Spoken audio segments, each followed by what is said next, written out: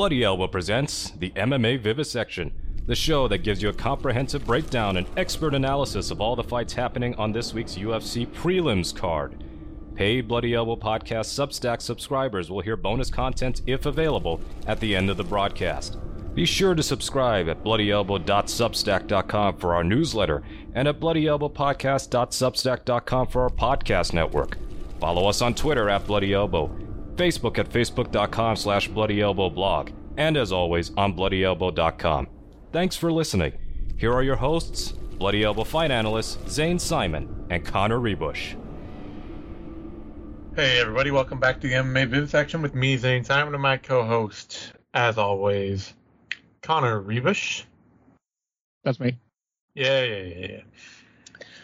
We are here once again talking about this week's UFC card going down at the Apex facility in Las Vegas, Nevada, with a main event between Roman Dolidze and Nassourdine Imavov, two stereotypical middleweights, as stereotypical as they get, especially on the Dolidze side. Imavov really has aspirations to be something more.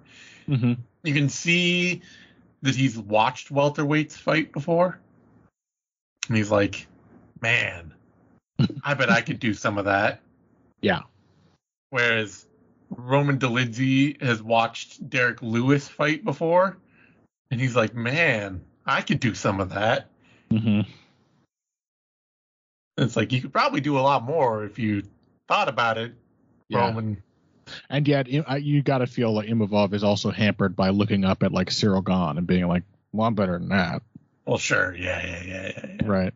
So not as much pressure to improve maybe as he would really benefit from. No. He is a Cyril Gane, or at least was a Cyril Gane training partner, right? Yeah, I believe he still is, unless Gane has left behind the Fernand Lopez team. Well, why would you ever do that?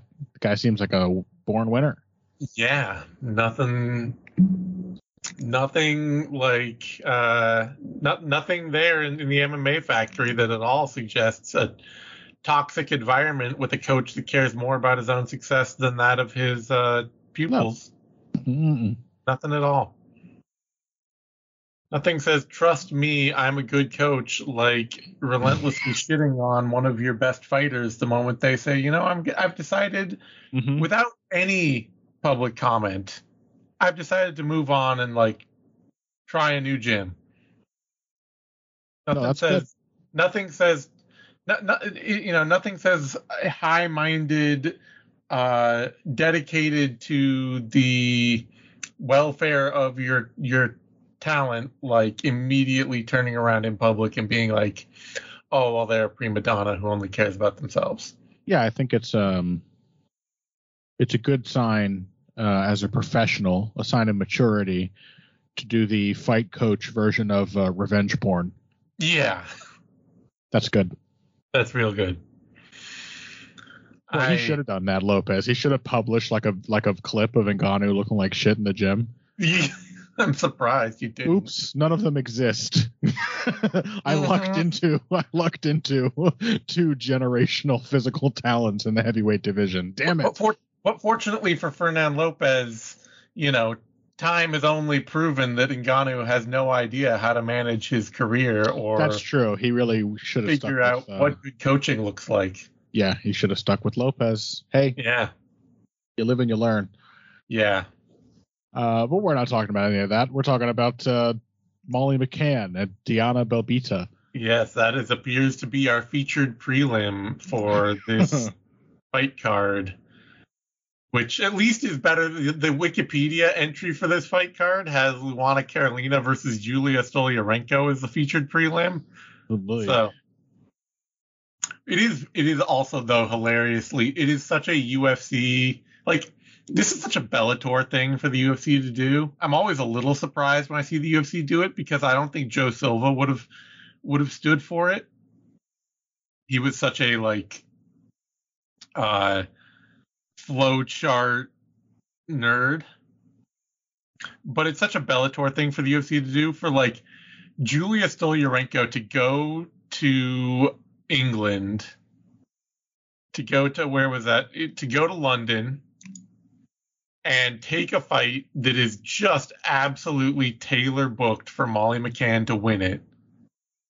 Go out there, totally upset her, and get a big armbar win, only to have Molly McCann get a featured softball fight next, and for Julia Stoliarenko to be down in the very basement of the prelims.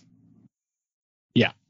That is such a Bellator, oh, you accidentally beat Aaron Pico, well, we'll never have you back to fight again. How could you do this to me? Yeah. Move to make. And like I said, I think the Joe Silva days, it was all you win or we cut you. We don't care. We don't keep anybody that loses fights around. Mm-hmm. And so losers just automatically had to leave town. And these days, it's much more, they're realizing all the machinations that go into trying to have fighters be popular enough to sell tickets, which is funny because they rely on that less than they ever did. Yeah. And it's so much more of a oh, we're gonna keep the fighters that we think have fan bases and keep them in prominent position no matter what. Yeah, they still are at least thirsty for fighters with regional pull. Yeah. And Molly McCann, she appears to have that. She does. Those Brits, they'll cheer for anything. They'll cheer for anything, when you have to eat as much of that food as they do, everything starts to look appetizing. Yep. Nickname should be Molly Mushy Peas McCann. Right? I think the British version of a meatball probably involves mushy peas. Absolutely. Yeah. Everything appears to involve mushy peas, even their world famous chicken burgers. They almost certainly have taken whatever meat might be in there, covered it in mushy peas, and then boiled it for 20 to 30 minutes, and then serve it with yellow curry sauce. which tastes strangely mostly like roux. Yeah. Doesn't really have much curry flavor as you would expect. No, it can't be spicy. I've had that curry sauce. It's not as good as the mayonnaise of curry. Yeah. Literally, ranch dressing is significantly more flavorful. I'm not joking. Yeah. And then they're, and then they're going to call it that wonderful appetizing phrase, scran. Nothing sounds better to put in your face than some good old scran. Wow. Ooh, I can't wait to blorf down some scran. Who's up for a blorf? Anybody? For a cheeky blorf? Yeah, they just know how to make things sound appetizing over there. Yes. In that kingdom, Molly McCann's queen. Yes. Yeah, that's where she's moderately almost famous. Anyway, yeah, they're trying to get her back on the horse. Yep. Diana Belbita is playing the part of horse. Yes, which, by the way, is the UK's second most popular protein. And, they've, I think they've done a good job with that in mind of putting this fight together, because they don't want Molly McCann just to win. No. They want to remind people that Molly McCann is fun. Uh-uh. And so they've given her a matchup against just a pretty violent horse. A pony that bites. Yeah, Mr. Ed off camera. You've heard the stories. He was the Harvey Weinstein of horses. His antics isn't even the word. Yeah, I mean, Diana Belbita is just gonna throw lots of punches with Molly McCann. Yeah, without any power behind them at all. Yep, and that's why McCann's gonna win. The thing you just said. And also, it has to be noted too that McCann has always been better when she gets to go second. Yeah, She's always she is a female Ross Pearson, I believe, is the comparison we've made before. Yep. She will take the initiative whenever it's given, but it's always better when she's getting to respond. Yeah, she's actually like a fairly accurate counterpuncher. And a very messy front foot striker. Absolutely, yeah. Having the opponent bridge the distance makes up a lot for the fact that she doesn't have much defensive skill. Yep. And so Belbita being the kind of fighter who's just going to march forward, throwing lots of soft volume, pretty made for Molly McCann to look at her best. Pretty much. Should be relatively fun. Molly McCann should win. It would be very funny, though, if Diana Belbita can out-grapple Molly McCann. Oh, yeah. That would be very funny.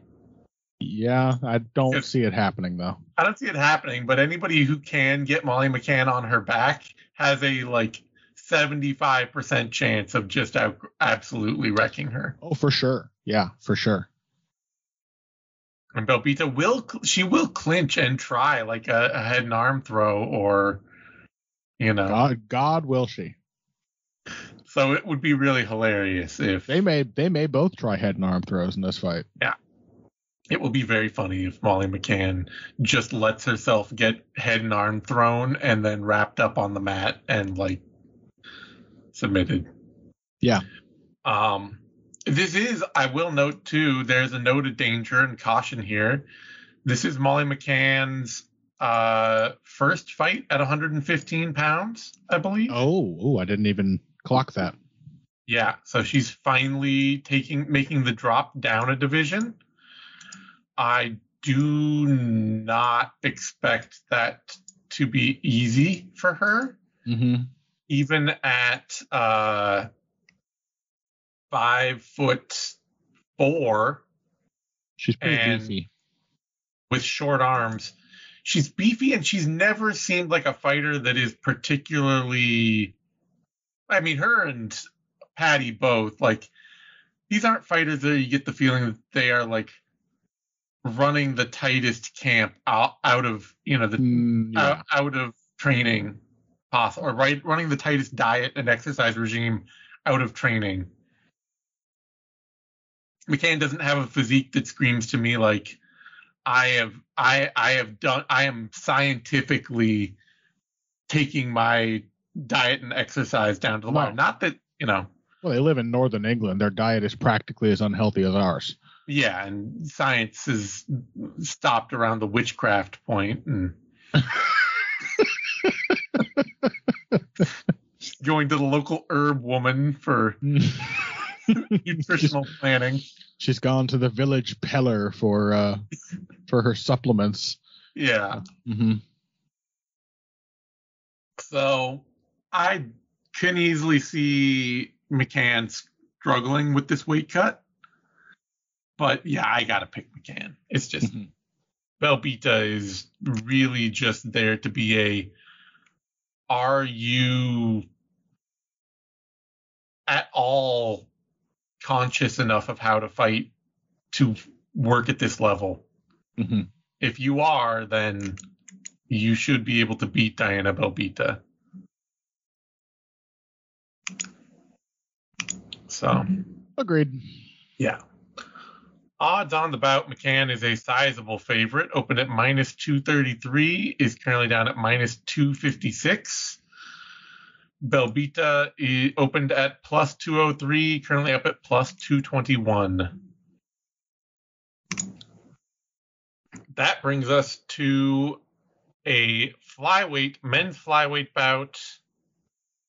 Charles Johnson, Azat Maksum. And you know what?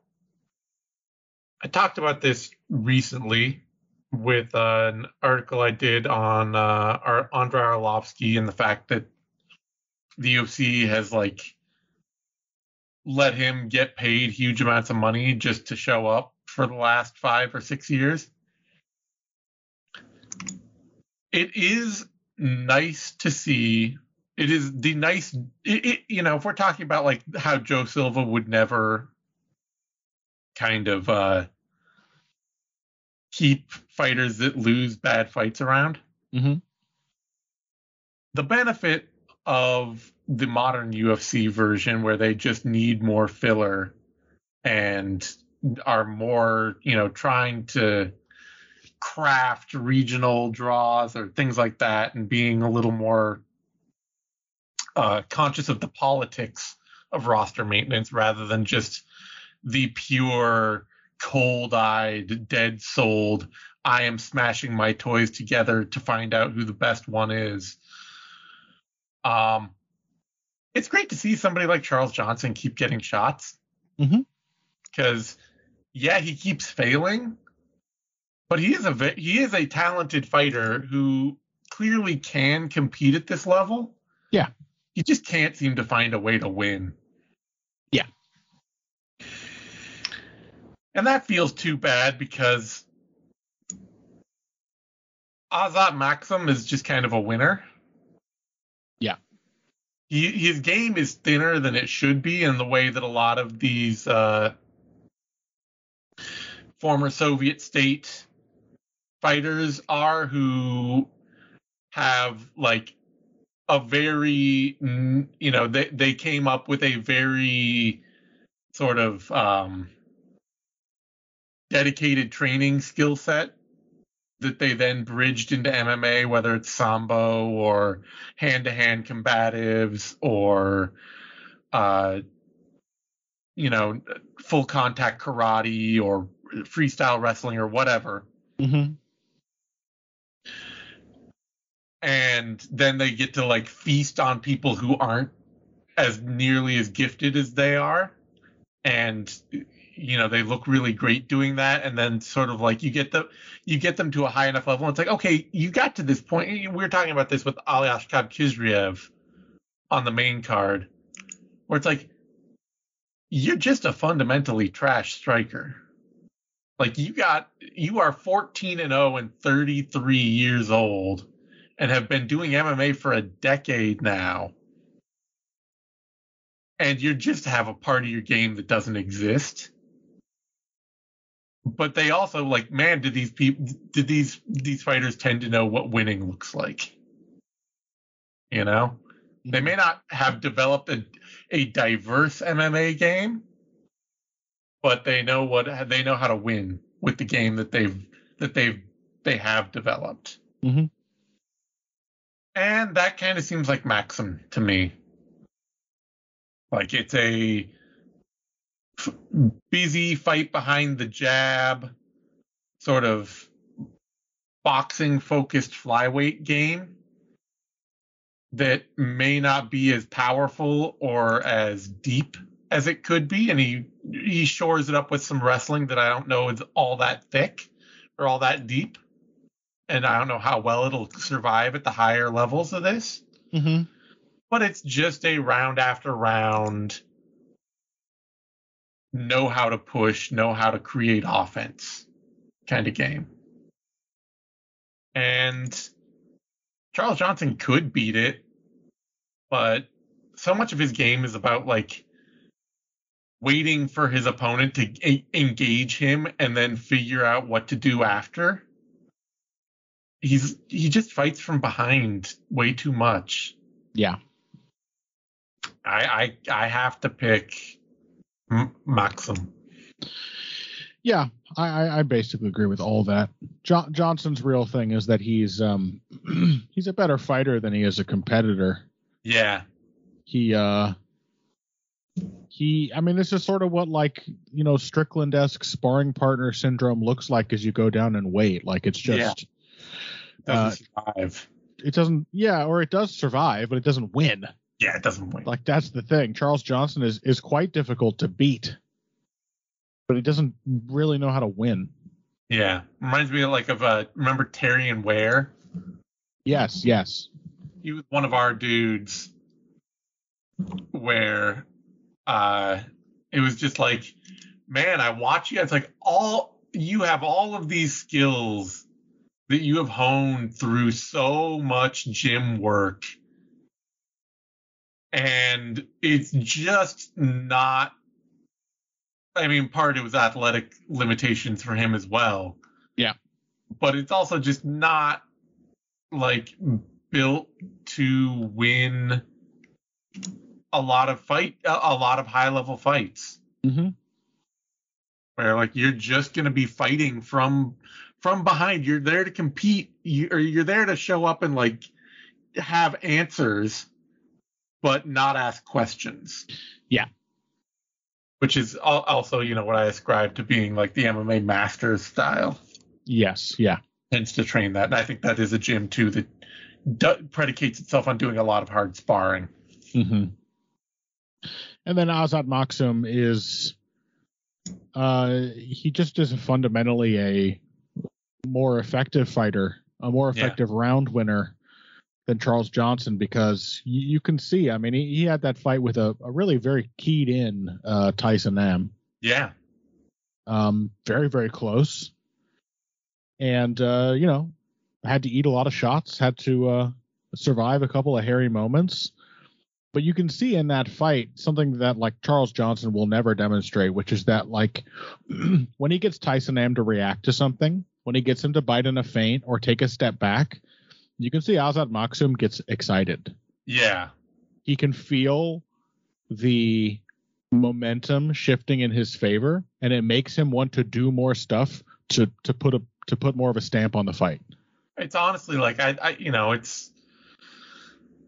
I was saying a lot of these fighters from these former Soviet states, I think they get started training in martial arts for full contact fighting earlier, and they get keyed in on a lot of the technique for fighting earlier, so that they just are more like their game might end up being more limited in scope than a fighter who jumps into MMA gyms in the US and just sort of starts learning everything.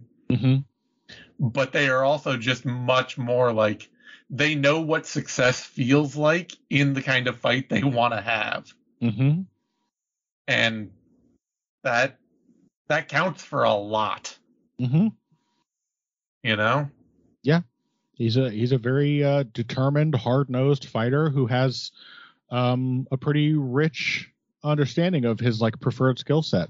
Guy's got a good jab. He moves his feet pretty well. He can slip and counter in a variety of different ways, and is not like completely deterred. Like he doesn't run recklessly into the same shit over and over like a Dricus would, because very few fighters do.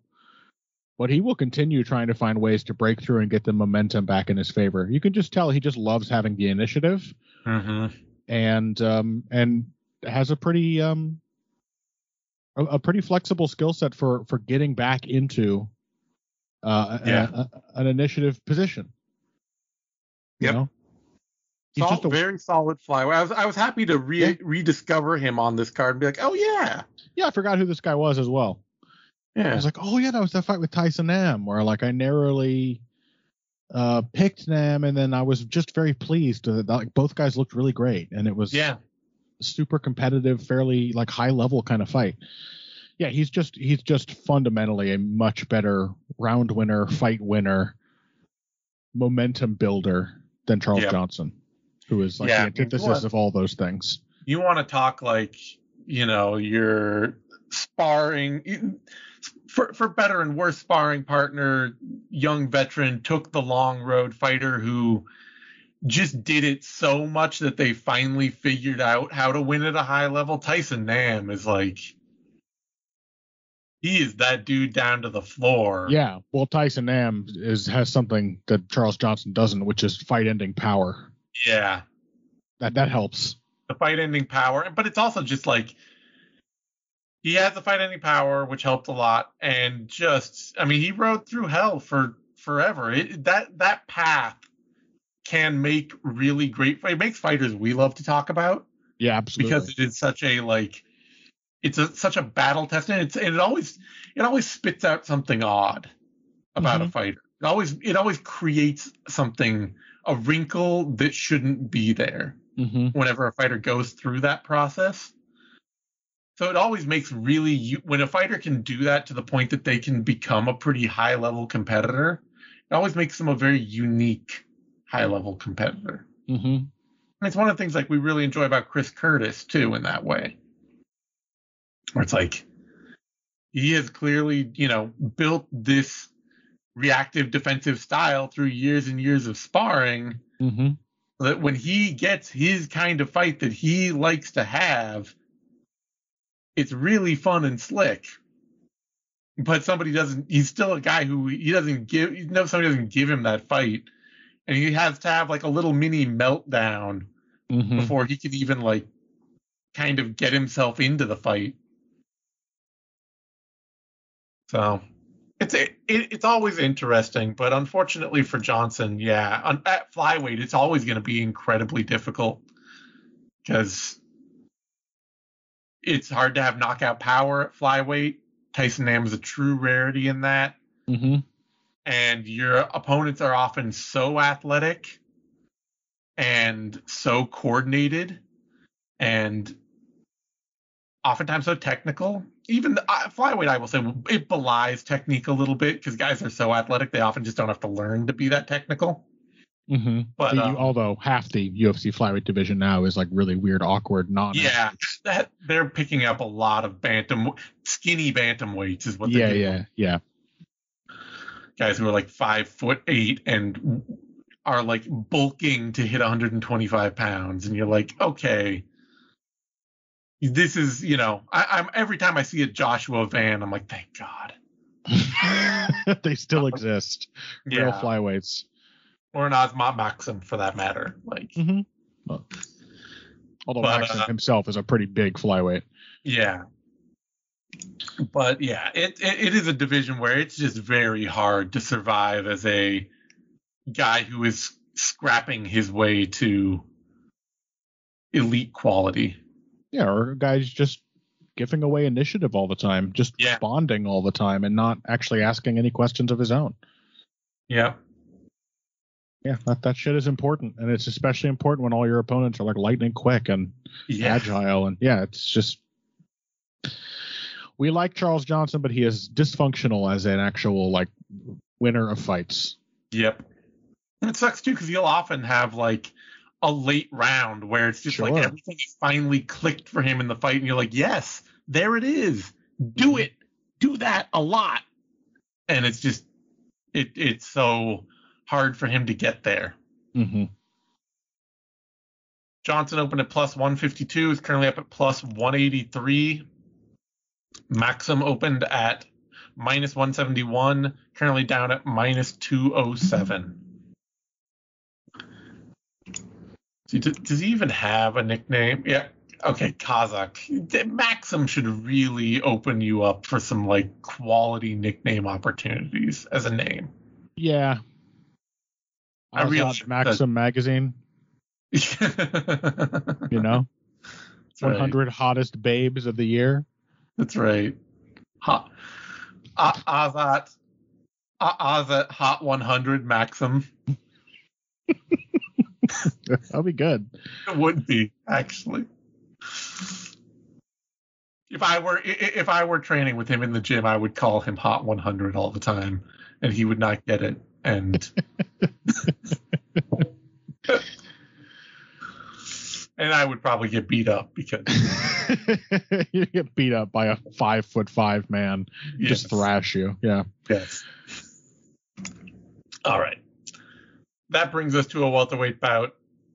Themba Gorimbo, Pete Rodriguez. Man, if we want to talk about the UFC drag just to fill cards. Yep, Themba Gorimbo's back, folks. Yeah. He's back for more. I don't want to be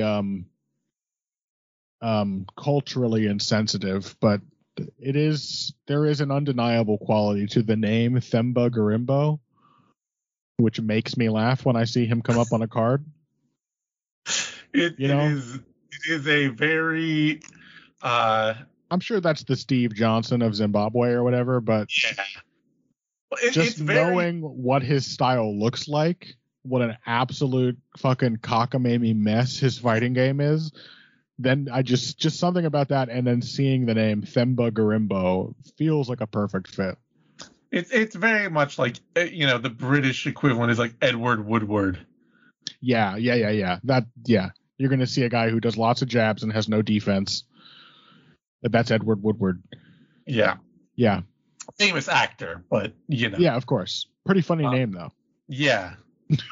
I think there was a classic what was it, it was a QI Stephen Fry bit of talking about somebody once famously described Edward Woodward, the name Edward Woodward, as sounding like a fart in the bath.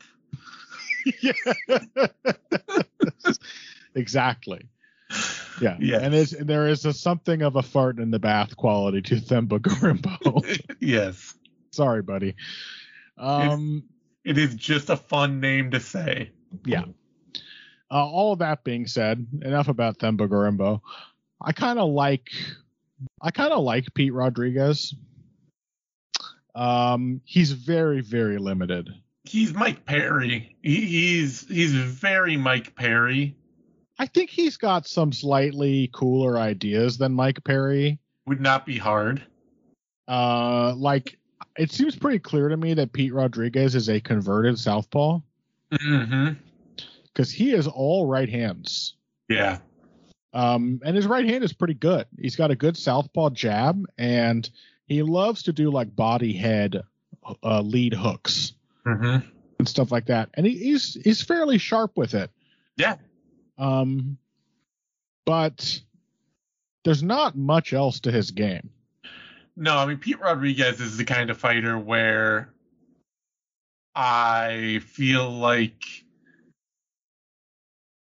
he probably got into MMA. I wonder if he got into MMA in a useful way. Like, he seems like the kind of guy who probably got into it as a way to keep out of trouble, and got into a, like, maybe, like some really bargain basement local gym. Yeah. And because he's been doing it for a while. He didn't turn pro until just recently, but he started out as an amateur and had a pretty long amateur career in Arizona. So he could have started with the MMA lab. Mm-hmm. But it just seems like, he's got he's the kind of fighter that you would really like to have seen be brought along slowly with a lot of good coaching, because it seems like he's a pretty natural athlete who has a lot of natural feel for fighting. And that's kind of why I say, like, Mike Perry. Yeah. Yeah. He can really, like, step into his range with confidence and just nail somebody with a well-placed shot. He has an idea of how to put his punches together. He has some idea of how to maintain the proper distance and how to close distance when he needs to. Like, there's a feel that Pete Rodriguez has. It was really notable to me where, like, you watch Mike Jackson versus Dean Barry. Mm-hmm. And Dean Barry is like a prototypical, this guy is not very athletic and he's very poorly trained in a very highly athletic style, a fighter, where he's trying to do this, like, power, almost, he's trying to do a Michael Venom Page sort of power kickboxing style slash kickboxing style without any of the grounding for it. And Dean Barry is out there and he's kind of lighting Mike Jackson up, because Mike Jackson can't really fight at all. But it's really awkwardly competitive too, because Dean Barry is not a naturally good fighter. Yeah. He is a naturally mediocre athlete trying on a naturally poor style that he's naturally not well trained for. Yeah. And then you watch Pete Rodriguez against Mike Jackson, and Pete Rodriguez just goes out and fucking stuffs him in a locker. Yep. Does not think twice about it. This is like, sacking a city. These are the Mongol hordes coming down on the little village out on the steppes. Mm-hmm. It is just brutality. It is what a good natural fighter should be doing to somebody who's a bad athlete who can't fight. Yep. And just crushed him. Yeah. And that's great. Like, that is, to me, that's the kind of ton of promise that you want to see out of somebody. But I also just wonder if at 27, with a game that is still so limited, yeah, how much can he build on that? Because, like, it is right. This fight is right there for Pete Rodriguez to womp Themba Gorimbo as well. Just, yeah, this is however else ab connection. This is not an unfamiliar path for John Crouch's fighters to take. Yeah. Marcus McGee. Yeah. Also had a pretty lengthy amateur career. Yeah. And also looked like sort of a pretty limited, if like powerful and naturally gifted fighter until 5 or 6 fights ago. Less than that. I would say like 3 or 4 fights ago, maybe. Yeah, like really just like the last couple before getting to the UFC, it looked like, oh, Marcus McGee is going to be something. Like he has put it together pretty late in his life, as well.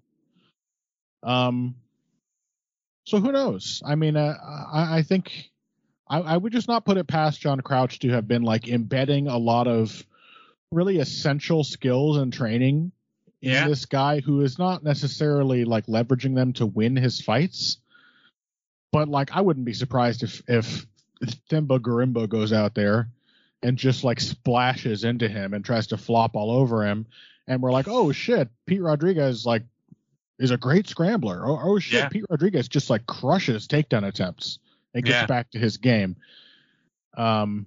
I just also wouldn't be surprised if Themba Gorimbo goes in there, clings to him, drags him to the mat through hell or high water somehow. Just sort of goes, and just kind of, makes it a miserable experience for both of them.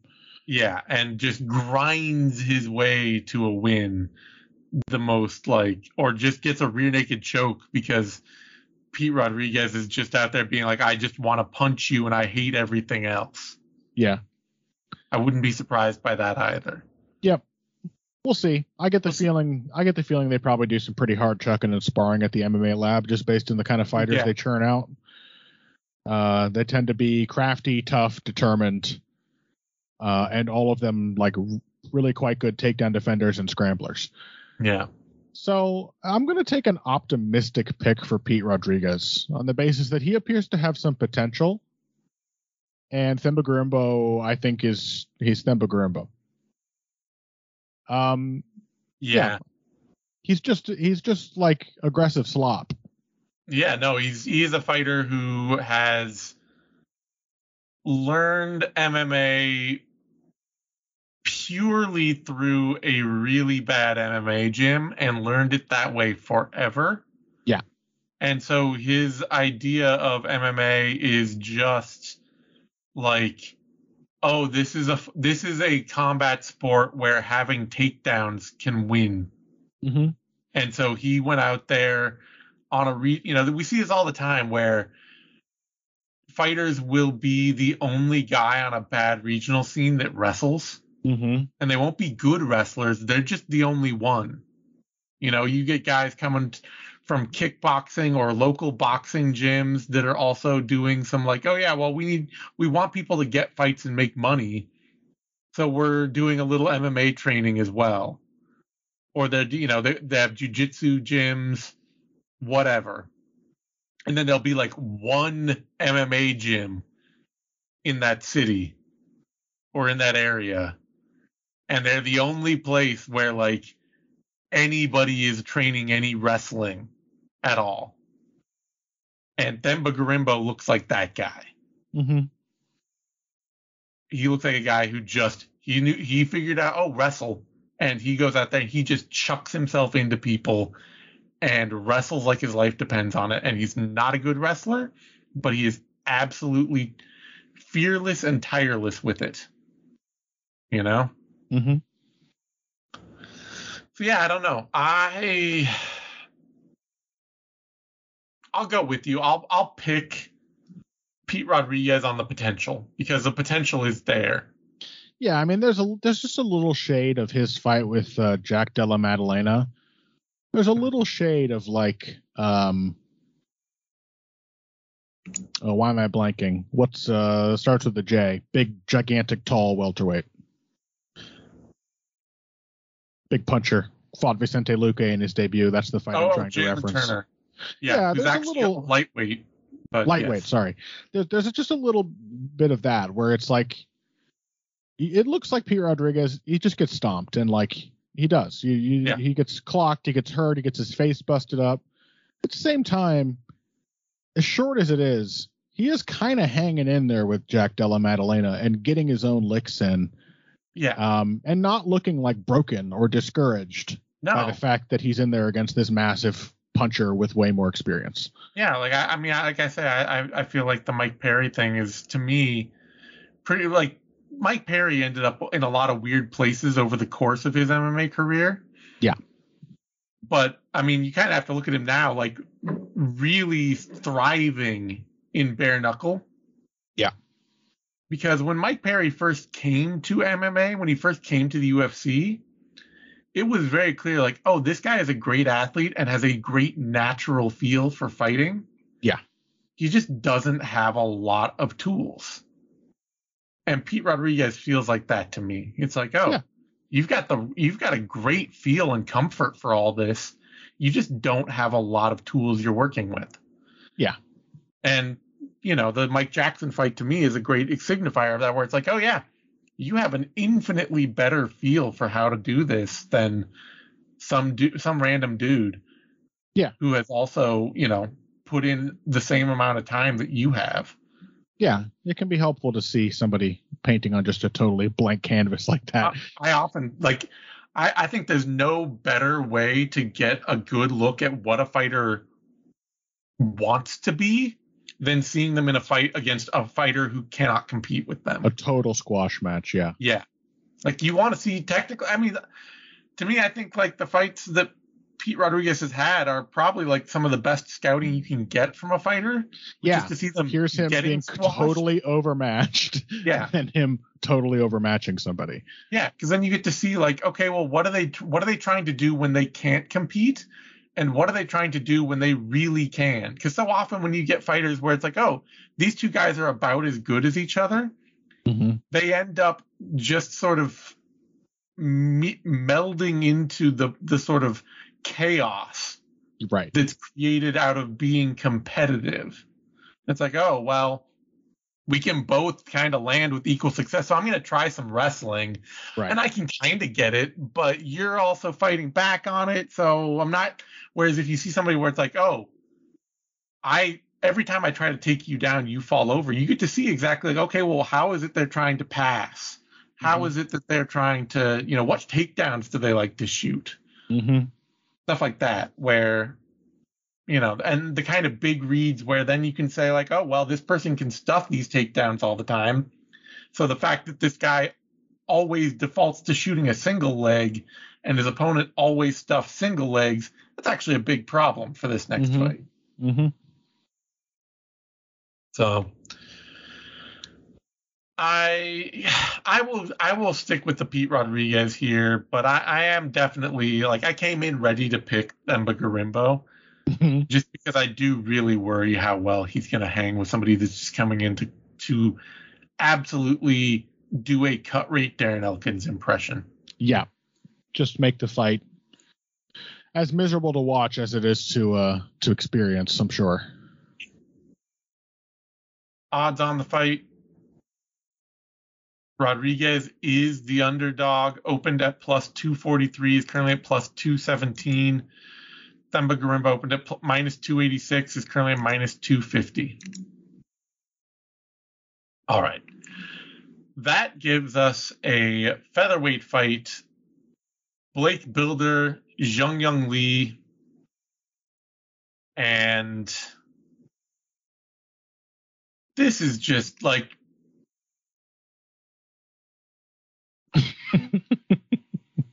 Zhang Li. I would like to see Zhang Li improve. He is a blank slate, learning like so many raw Korean fighters seem to. And he's been doing this forever, which is really weird. Like he started his amateur career a decade ago and turned pro in 2014.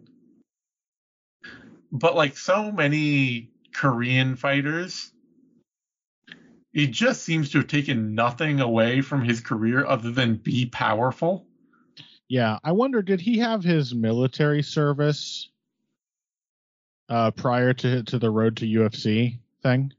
Could be. Because there's like a 2.5 to 3 year gap there. There's also a 2-year gap from his first fight to his first pro fight to his next pro fight. So it could have been there, and that would have been 10 years ago, making him 18 at the time. Yeah. So that seems like a more likely time he would have done the military service.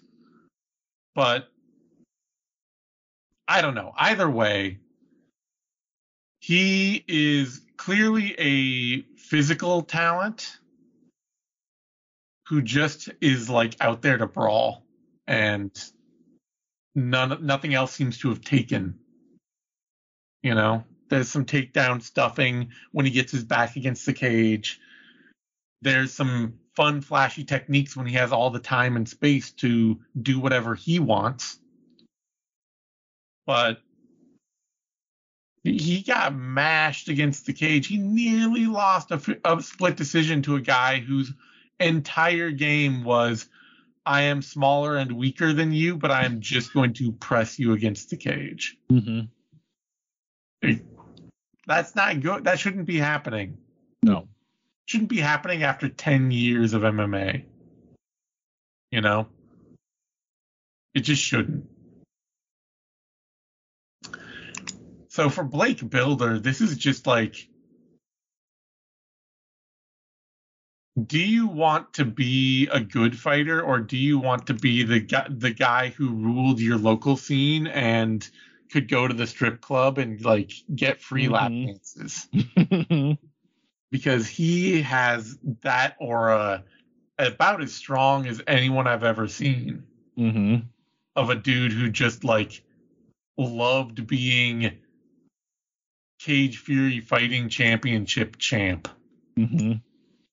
He's about 8 years removed from thinking that the one stripper who still gives him free lap dances is actually in love with him. Yeah. And it's just, you're like, okay, you're a great athlete. You are a strong wrestler. You punch hard. You are not a natural kickboxer. Uh-huh. You don't have a feel for it. But his UFC career has been highlighted so far in 2 fights by him going out and feeling like he can just intimidate people and they will stop fighting him. Mm-hmm. And Kyle Nelson, a guy who used to just fall apart and has really found himself late in his career, just didn't. Heard of jabs and low kicks, Mr. Builder? Yeah, was just like, what if I just don't fall apart and just stick to doing some stuff?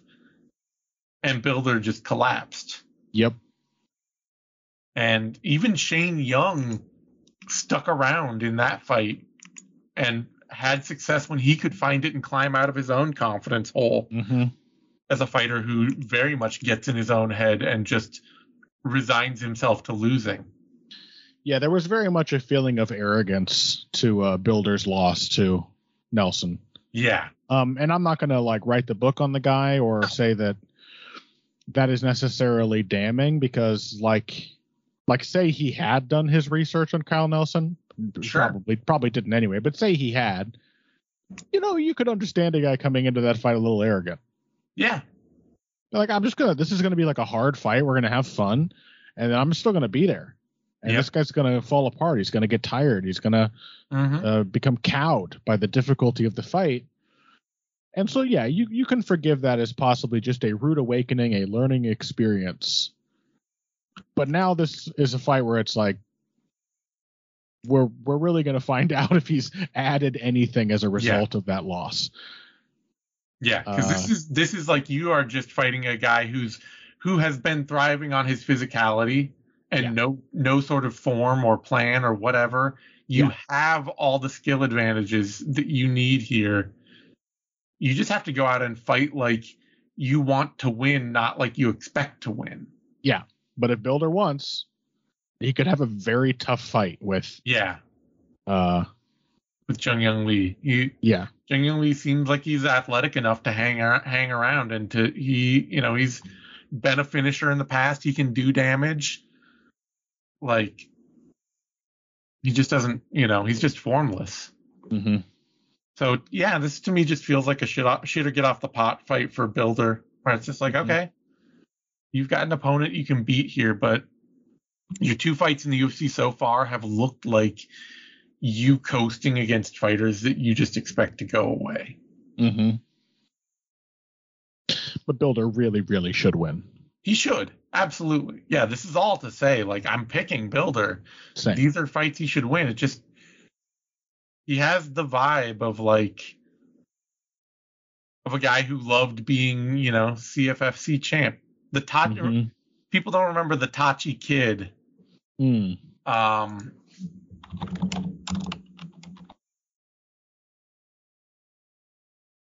Poppies Martinez. Mm-hmm.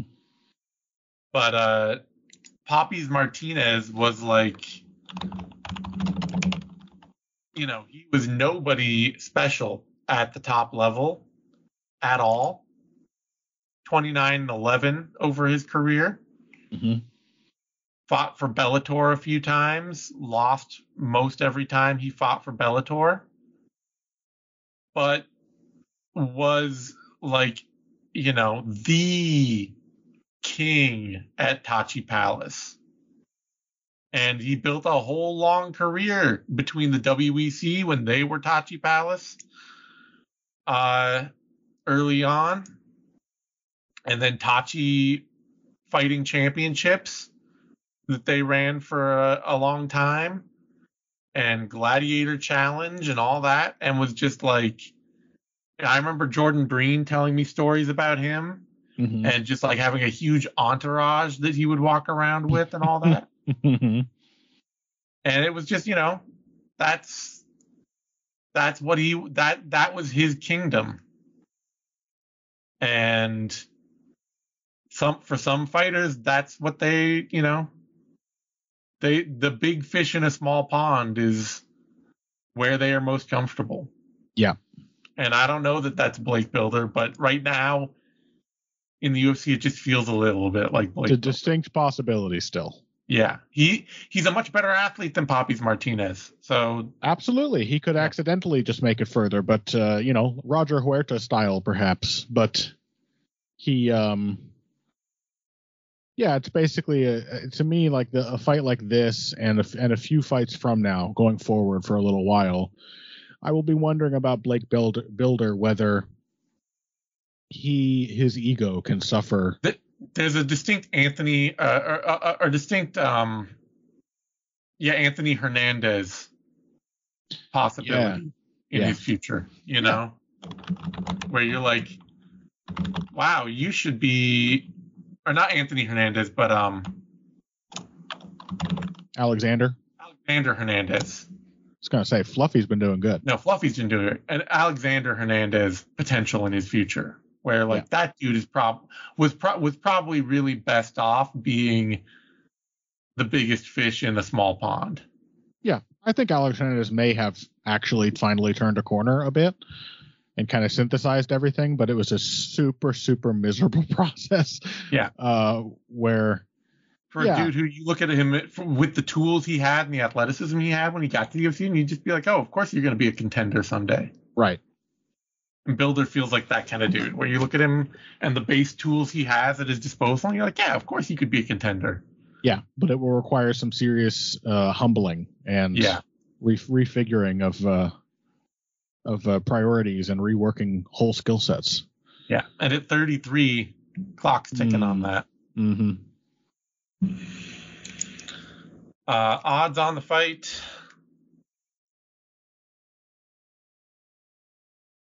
Oh, where is this fight?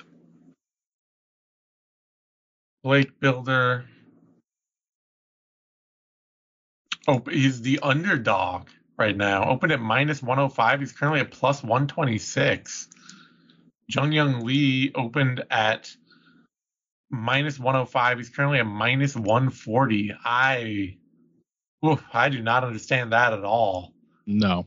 Like, I get that that was Kyle Nelson's first win in 3 fights.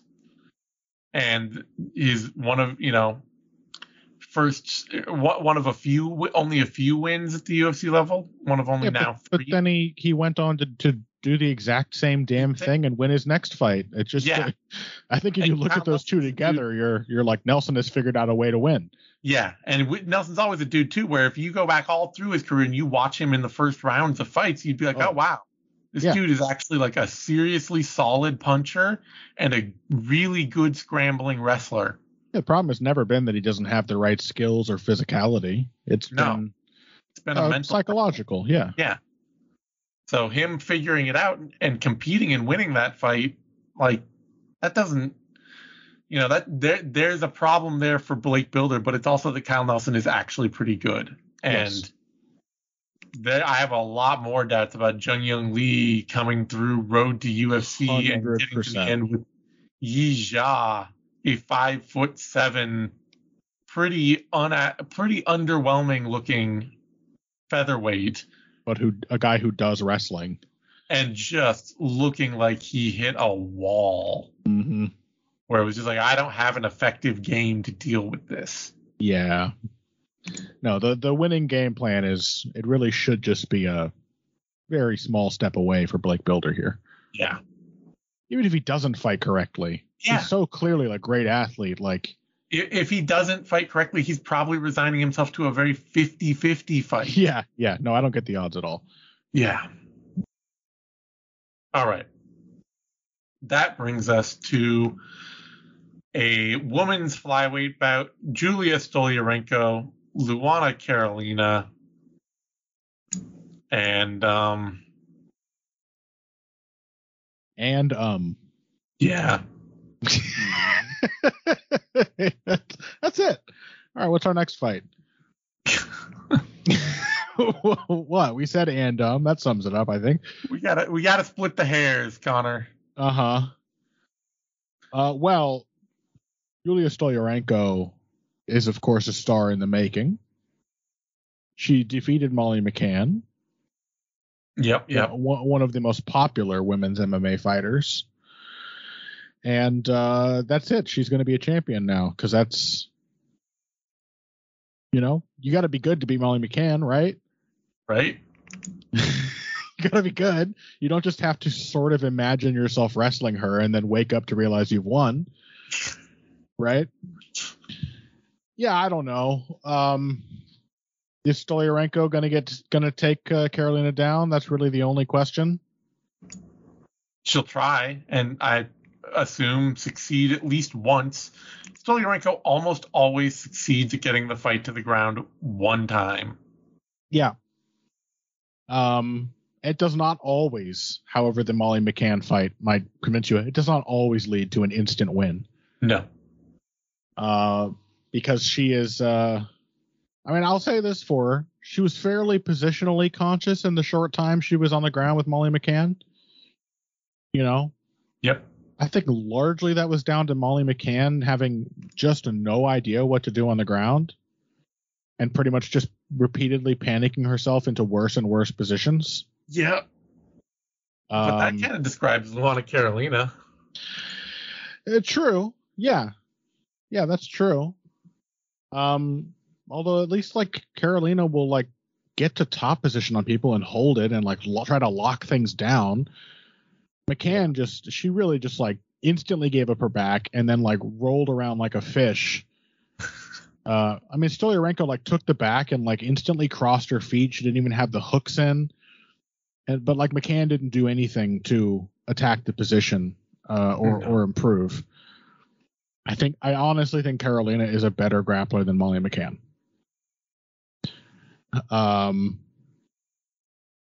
And also I think actually harder to take down. She's bigger. She's bigger. That helps. That helps a lot. Just much longer levers, much harder to get leverage on her. Especially if you're Yulia Stolyarenko and like you're as likely to go for some bullshit low single or like head and arm throw as you are any effective takedown. You know, to her credit, I mean, she timed the shot she hit Molly McCann with pretty well. No, yeah, Julia Stolyarenko, like I said, she almost always gets people down once. She's got a really surprising opening gambit, pretty much always. And so fighters are almost always surprised by it one time. Yeah. But it also means that she pretty much only wins very, very early in the fight. Yeah. After that, the gambit, she's kind of played her card, and everybody starts to just key in on exactly what it is she's doing, and it stops working. Yeah, and many of the losses, as I said, are also fights where she does get an early takedown. It just doesn't lead to a finish, and then that's it. Yep. So I think I'm actually going to take Luana Carolina here. You know, a huge gamble that she doesn't just get instantly submitted. She probably will get very quickly taken down. Can we talk, though, about how great her Tapology photo is? Let me take a look. I've kind of only skimmed by it 3 or 4 times and didn't really take a good look at it. She's doing the Pixar face. Yeah.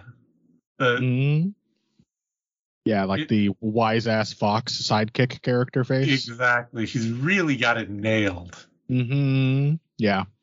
It's a sassy facial expression. Especially with the arms crossed. Oh yeah. The eyebrow raised, the arms crossed. I feel suitably cowed, like I was just caught doing something wrong. But in a lovable way. There's a Pixarness to it. It's you feel cowed. I feel like I'm definitely not invited to her treehouse. Yeah. You know, like this is our playground. Yeah. Yeah. No, I'm just gonna pick her because Stolyarenko is the grappling equivalent of a glass cannon. Yeah. She's got one shot. One is trick pony. Yeah. She's like a catapult that's like so powerful that like when you throw one projectile, it just destroys itself. Like all the joints come loose. It rattles itself to pieces. That is Stolyarenko. 50% of the time it works. Carolina is certainly not a good enough fighter that it has no chance of working. But she is, you know, like surprisingly mentally durable. She is shockingly mentally durable. She will just go in there and just have an ugly fight for 15 minutes straight. She if she were a better athlete compared to her peers, she would probably be the women's flyweight, or is it bantamweight now? No, women's flyweight Dricus du Plessis. Yeah. Where you're just like, okay, this shouldn't. Oh my god, how are you having this weirdly competitive fight? Yeah. Like the fact that she beat Lupita Godinez is still just wild. Yeah, she has proven time and again you can put a lot of pressure on her. You can get her into a lot of ugly scrambles and exchanges, and she's just not very breakable. No, she's pretty scrappy. So I'll pick her. I'll stick with I'll pick Stolyarenko for the hell of it, just on the like, you know, the pure one trick. Sure. This one weird trick beats most UFC flyweights kind of thing. Yeah, except it doesn't beat most of them. No, I know. Look, Beats, these ads are never functional. Let's see. It beats so far 2 of 6 UFC flyweights, one of which was an absolutely shot to shit Jessica Rose Clark. Yep. The other of which was a phenomenally one-dimensional and probably super overconfident Molly McCann. Yep. I'm gonna take the flyer. Sure. But yeah, if Carolina just shucks off the armbar, because I think she will get caught in one. Absolutely, yes. And if she just pulls out of it and shucks it, then she'll just start beating Stolyarenko. And once Stolyarenko starts getting beat, there's no recoverability. Imminent collapse.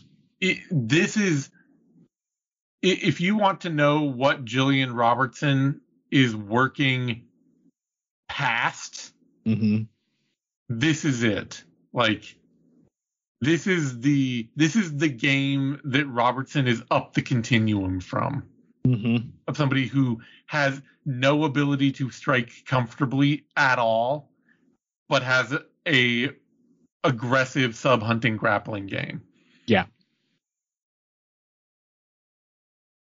Robertson at least will keep doing it intensely for several rounds. Well, and she has some real dedicated wrestling technique and more than 100%. one submission she likes to hit. Yeah. And has actually learned enough boxing to hang in there for a full round and kind of make it work. She has to actually get hurt. She has to get hurt regularly to just really quit on it now. Yeah. Stolyarenko, every time she gets hit standing, she has that sort of thing where she like looks down and is frozen for a moment. And you're like, are you about to fall over and get knocked out?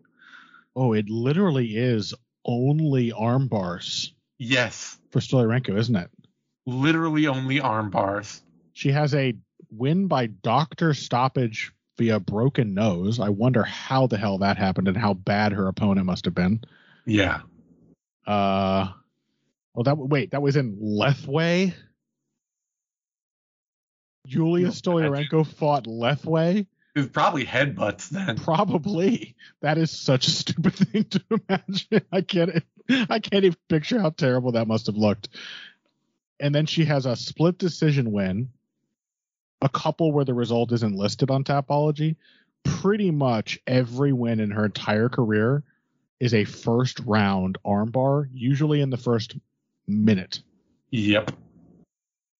That's what you call a glass cannon, folks. Yeah. And like I say, she gets everybody down and she gets them in that armbar. It is the gambit. It is a shocking gambit early on because she is so practiced with it. But it's all or nothing. I'll bet on the gambit for the fuck of it. Sure. Stolyarenko is favored here, which is hilarious. This is not a fight that should have odds or favorites. Opened at plus 104, is currently at -1, or dropped to -105, is currently at -132. Carolina opened at -115, is currently at plus 119.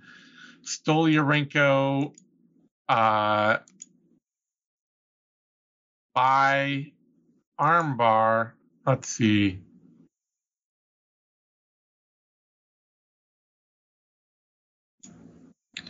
Let's see.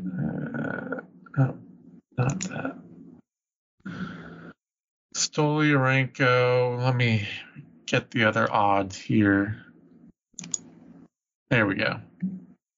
Stolyarenko by submission. It's plus 130 on the only book offering it. Or no, plus 130 plus 205. So you can get Stolyarenko plus odds by submission.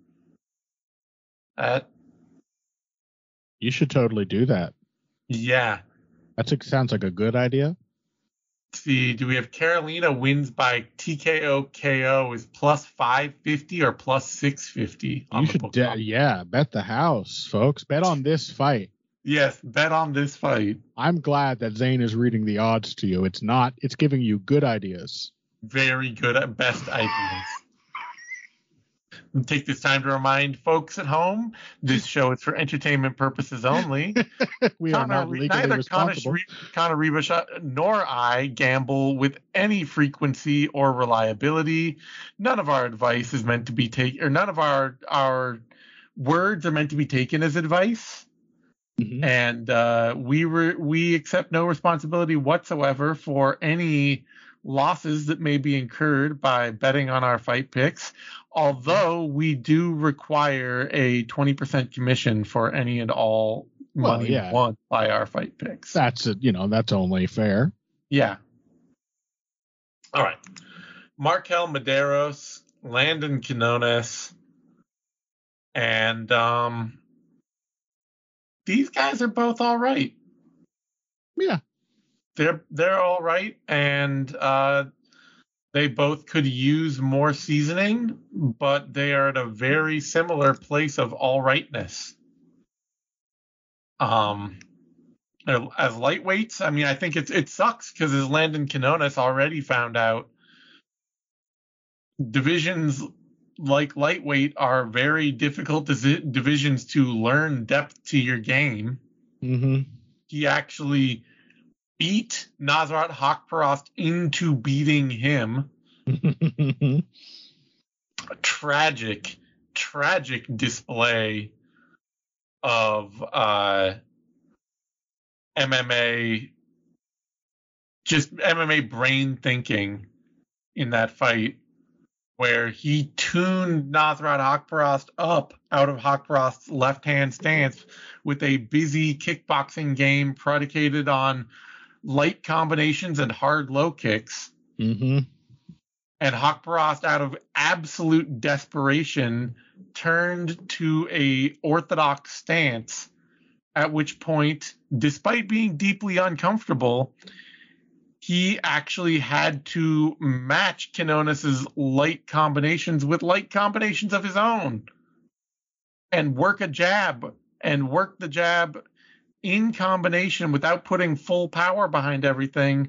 Mm-hmm. And the moment he did that, he found that Quinones often freezes and doesn't exactly know what to do in the pocket when he's throwing these combinations without a lot of power behind them. Yeah, if only there'd been some clue along the way for Nasrat Haqparast that, like, perhaps keying down the power a bit and throwing more volume would be effective. Can't think of what it might have been. Would make the fights easier. It's just one fight in his UFC career where that lesson could have been shown to him. Nah, I can't think of one. Mm-mm. No. I can't think at all.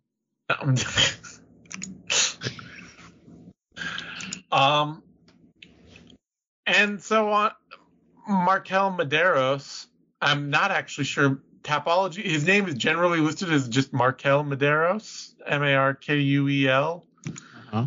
But Tapology, when you click through to his profile, it is listed as Markel Medeiros. And spelled that way, I'm more inclined to pronounce it Marquel. Marquel, yeah, Medeiros, where it is a capital Q in the middle. That's way cooler, I gotta say. Way cooler. It sounds like a title of some like sci-fi space empire. Yeah. The Marquel of Hain Davenant is here to see you, Your Majesty. It sounds like something from like Foundation. Yeah. And Markel is a Factory X dude. And he is learning, I think, a 2.0 version of the Factory X style we've seen out of Jonathan Martinez and what's his name? Chris Gutierrez. He is coming out. He has and I don't even know that 2.0 is better or will serve him better. Mm-hmm. I just think it looks to me like the gym trying to advance the form, or the fighter themselves trying to advance the form. Yeah. It's yet to be seen if the new patch will introduce us a whole series of new bugs. Exactly. Mm-hmm. But he has a style where it is constant stance switching into hard low kicks and a slip and rip boxing game to go with it, where he is constantly looking to change speed and tempo with his hands and to lead exchanges with light punches and then slip and return fire. And if you go back to his fight, it looked pretty good. Looked really good in that fight against Isa Isakov, a very one-note power wrestle boxer who just very clearly was used to one kind of stand-up striking and did not have the tools to deal with any nuance at all. But you can go back 7 fights to that fight with Santiago Guzman. You might be like, oh, that was forever. That's just a couple of years ago. He fought a lot in the intervening time. To that loss to Santiago Guzman, and you will find a fight where Medeiros just got caught a lot shifting in the pocket and hit really hard because he's doing a lot of busy nonsense, and it requires a lot of process to make his style work. It requires a lot of practice. It requires a lot of form. It is a very difficult, complicated style that he is trying to make work here, because it requires constant shifts and feints and slips and just, it's very Tony Ferguson. And hey, there were some great highlights for Tony Ferguson at the top of his career. Sure. But we also are seeing all the downsides. And we saw a lot of the downsides on the way, too, where it was just like so predicated on his durability. So, yeah, I don't know. I don't know how this is going to shake out.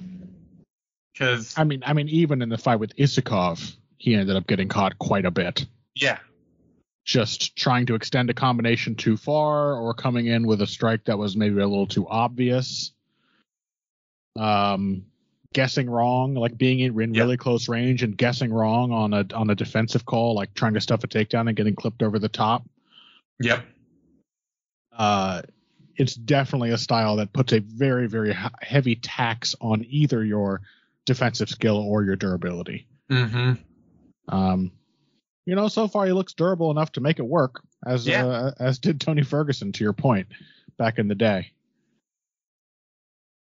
He got knocked out once really early in his career. Yeah, that'll happen. As an amateur. But who even knows? Like, amateur MMA too, like, maybe he got dropped and ate a couple punches and the ref just was like, okay, that's it. They are way quicker on the trigger trying to save fighters in most amateur shows. As they should be. Yeah, and who knows? This is also a game that can, I think, be reasonably improved a lot over time with more practice and form. I mean, Tony Ferguson at his height, his form was clicking. It worked really well, So it is something that if you can practice and perfect it, you can make it really fit together really well at its height. Just, it also might have a really hard fall. Yeah.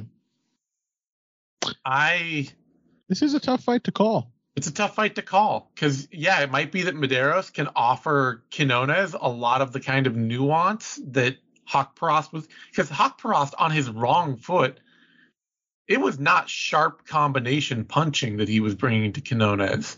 Yeah, it was just a lot of stuff. It was just awkward. It was awkward, but it was Haqparast being forced to actually have to think about more than just throwing his left hand. So it could be that Medeiros, that kind of level of depth will just be enough to throw Quinones off of a game that is pretty rudimentary itself. Or it could be that Quinones just being able to be tough and, offer enough offer more depth than somebody like Isakov could, will be enough like Santiago Guzman was to push Markel Medeiros into a lot of tough exchanges. Yeah, I'm gonna say my feeling is that being that these are two still relatively inexperienced fighters, young in their careers, still sort of gaining the experience that will decide what they look like as finished products. I'm inclined to take the guy who is more fundamentally aggressive. Yeah. And that is not Landon Quinones. No. I think what Quinones wants to have a pretty fight. Yep. He likes to pot shot. He likes to touch his opponent and then line them up for maybe one serious hard shot at the very end of the combination. And in between that, he does a lot of moving around, good amount of feinting, good amount of kicking. These are all good things. But you can see that he doesn't want to have close exchanges with people. Yeah. And when he is forced to make a defensive call, he will often put himself out of position so that if, as Hawkpress did, you just continue to pile on, he doesn't deal with it well. Yeah. As long as he's clicking and the opponent is he can lead them around by the nose and keep touching them, he can look really, really slick. But when the defense is tested, you see that he isn't really comfortable putting more layers on after it. Yep. He loses his ability to adjust once he is forced into a defensive posture. And not only is that not true of Markel Medeiros, he just seems, between the two of them, the far more likely guy to demand defensive reactions out of his opponent. Yeah, and I will say too, it's pretty notable of Medeiros that early on that Guzman's fight started going poorly for him, and he got hurt and clipped in that fight a couple of times, and he still pulled a split decision out of it. He lost, but it was a close loss. He did not get deterred from fighting his fight by a lack of success early. So, yeah, and I have to say too, I think what we've seen from the Factory X guys over time is that their tools tend to get sharper. Both Chris Gutierrez and Jonathan Martinez have become sharper, better schooled fighters over time and more able to compete at a higher level. And, Gutierrez might be less inherently likely to cross the bridge into being an elite talent because he is a more innately defensively minded fighter. But he's still become a better fighter. And Martinez has, really sharpened up his tools a lot. Yeah. So, yeah, I just feel like I trust the process that Medeiros is in the middle of right now more. And yeah, I'll be interested to see how it works. I got to pick him too. Yeah, he's just going to end up being, whether he comes in wanting to or not, and he will anyway. I think. Yeah, he's going to end up trying to bully Quinones, and yep.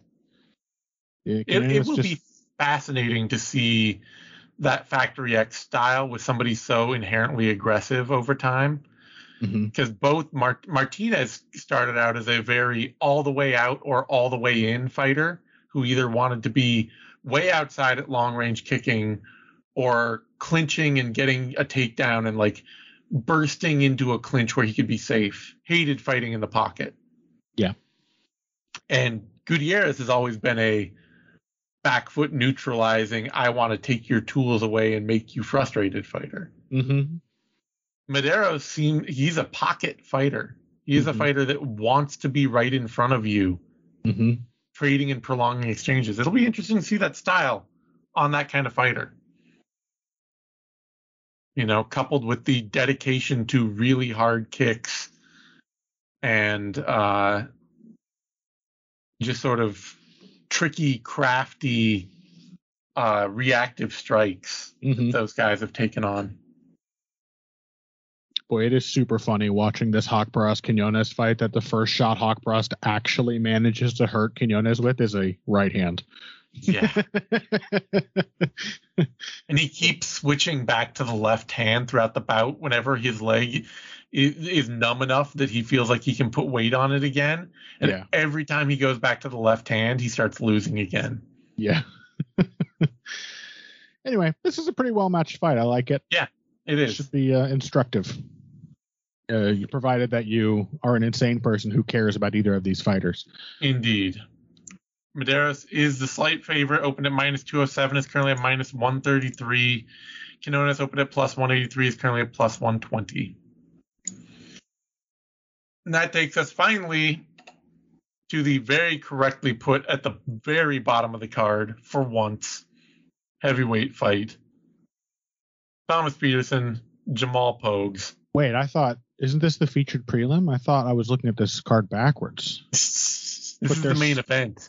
They're so heavy, Zane. They're so heavy. They could simply eat the featured prelim fighters. Exactly. So naturally, they should be the featured prelim. No, I got to say, first of all, Thomas Peterson also has a very funny Tapology photo, but in a different way. Because in his Tapology photo, he looks borderline handsome. Then you see him in the cage. This is clearly taken from a time when he was not a heavyweight. Yeah. Then you see him in the cage as a heavyweight, and this man ate himself into this division. Yep. And I say good for him, you know? Yeah. And I think it sort of comes through in the way he fights. He sort of fights like, much like Jake Cudlier. He sort of fights like a guy who wasn't brought up who didn't gain the first elements of his skill set just by being big. Mm-hmm. He's like, he keeps over his feet pretty well. Well, he's a former, I believe, NAIA championship wrestler. That does not surprise me either. So he very much came up, learning to wrestle as a small child. Yeah, and had one of two reactions to the horrible weight cutting that wrestlers go through. Mm-hmm. Either that prepares you for a lifetime of weight cutting in MMA, or you say, fuck it, I'm never doing that again, and you get fat. Yep. I think it'll work okay for him, because, the pudginess disguises the fact that he seems like a pretty good athlete by heavyweight standards. He's fast, he's strong, his level changes are very quick for a big guy. And I kind of like the way he works his way into position to wrestle people. He uses a jab. He's pretty comfortable, as I said, just staying over his feet and letting a guy throw at him. I found his Contender Series fight very funny because he's in there against another guy, Chandler Cole, another guy who definitely ate himself up to heavyweight. Yeah. But Chandler Cole goes in there fighting with the sort of desperation of a true heavyweight, where he's like, they get a couple exchanges. He's like, I'm gonna knock this dude the fuck out. He's swinging huge punches, and you can see literally after maybe 45 seconds, 3 or 4 heated exchanges into the fight where he's missed almost all of his shots. There is a look of panic on Chandler Cole's face. He's already feeling like, oh shit, this is not a pace I can maintain. I sure hope this guy is more scared of me than I am of him. You can see that change overtaking his sort of physical bearing. Mm-hmm. And it doesn't go well for him because Thomas Peterson is a wrestler. He's a heavyweight wrestler. He changes levels and grabs a single leg, and it's pretty well done. And basically, I see Jamal Pogues as just a much clumsier, more true heavyweight version of Thomas Peterson's game. Thomas Peterson looks like a guy who wants to do the same basic things as Jamal Pogues, but is far naturally better suited to it. Well, I mean, Jamal Pogues is out there trying to be like a fast-handed jabber. Yeah, he thinks he's jab and takedown man. Yeah, but he's not. He doesn't have any actual wrestling to lean on. Exactly. He doesn't have the physicality. He doesn't have the wrestling skills. And I would argue that whether it's because of boxing training or just the fact that he's a better athlete, Thomas Peterson also looks like he's better at the jabby part of Jamal Pogues' game. Yeah, I don't know that he's as naturally fast as Pogues. Pogues strikes me as a guy like who would be a good athlete at 185 or 205 pounds if he had chosen to be, and actually probably, I think he started his career out at middleweight, in fact. Okay. He did. Boy, heavyweight is just a division when you abandon all discipline. Yeah, and he seems like he is now a guy who does not have the discipline to fight where he should be, because he definitely started out as a middleweight. And so, the speed is there for him. He's got a faster jab than Tommy Peterson. Peterson seems more to me like a guy who maybe, as his Tapology photo suggests, maybe he once was a smaller guy. Certainly when he was in height, or when he was wrestling in college, I found his profile. He was 197 pounds wrestling there. And probably a pretty lean, like 220-ish guy, Yeah. But he also seems like he carries his weight much more naturally. Yeah. Where it is now. Even skinny Thomas Peterson was a bulky dude. Yeah. And at that point, like, I got to go with the wrestler. Like, you're going to go out there, be more, and especially because he's a single leg wrestler. For sure.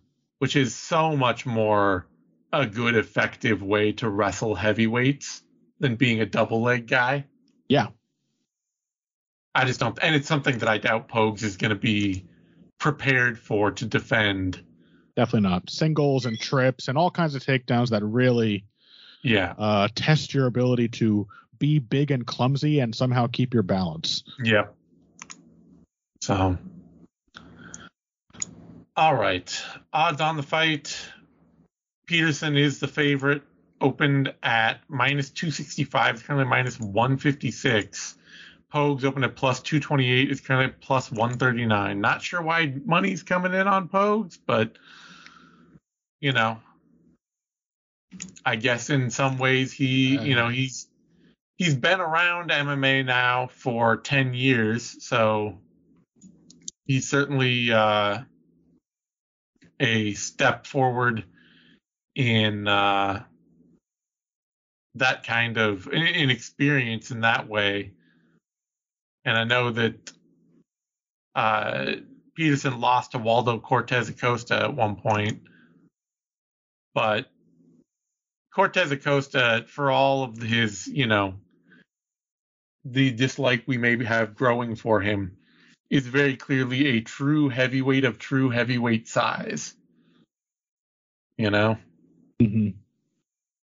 And I don't think Pogue seems like he's just an out of shape light heavyweight, basically. Yeah. So. Maybe somebody thought they were buying tickets to see the Pogues. Maybe that's right. $150 for Pogues. That's nothing these days. Swinging the whole line. All right. On that note, we're gonna have a little bit of bonus content for our Substack subscribers coming up here in a moment. To access the bonus content of this show, you must be a paid subscriber. To do that, go to bloodyelbowpodcast.substack.com and subscribe today.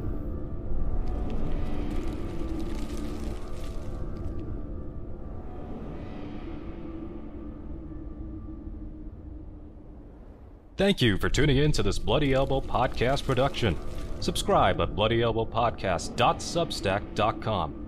Give us your email and receive notifications when your favorite shows drop straight into your inbox. We're also found on a wide variety of podcast outlets. Just search for Bloody Elbow Podcast and you will get new shows throughout the week, including the MMA Bunker and MMA Tete-a-Tete shows with Kid Nate, the Level Change Podcast, the Hey Not the Face Podcast, the MMA Vivisection main card and prelims UFC preview shows, the 6th round post-fight show, the Show Money podcast, and the MMA Depressed Us.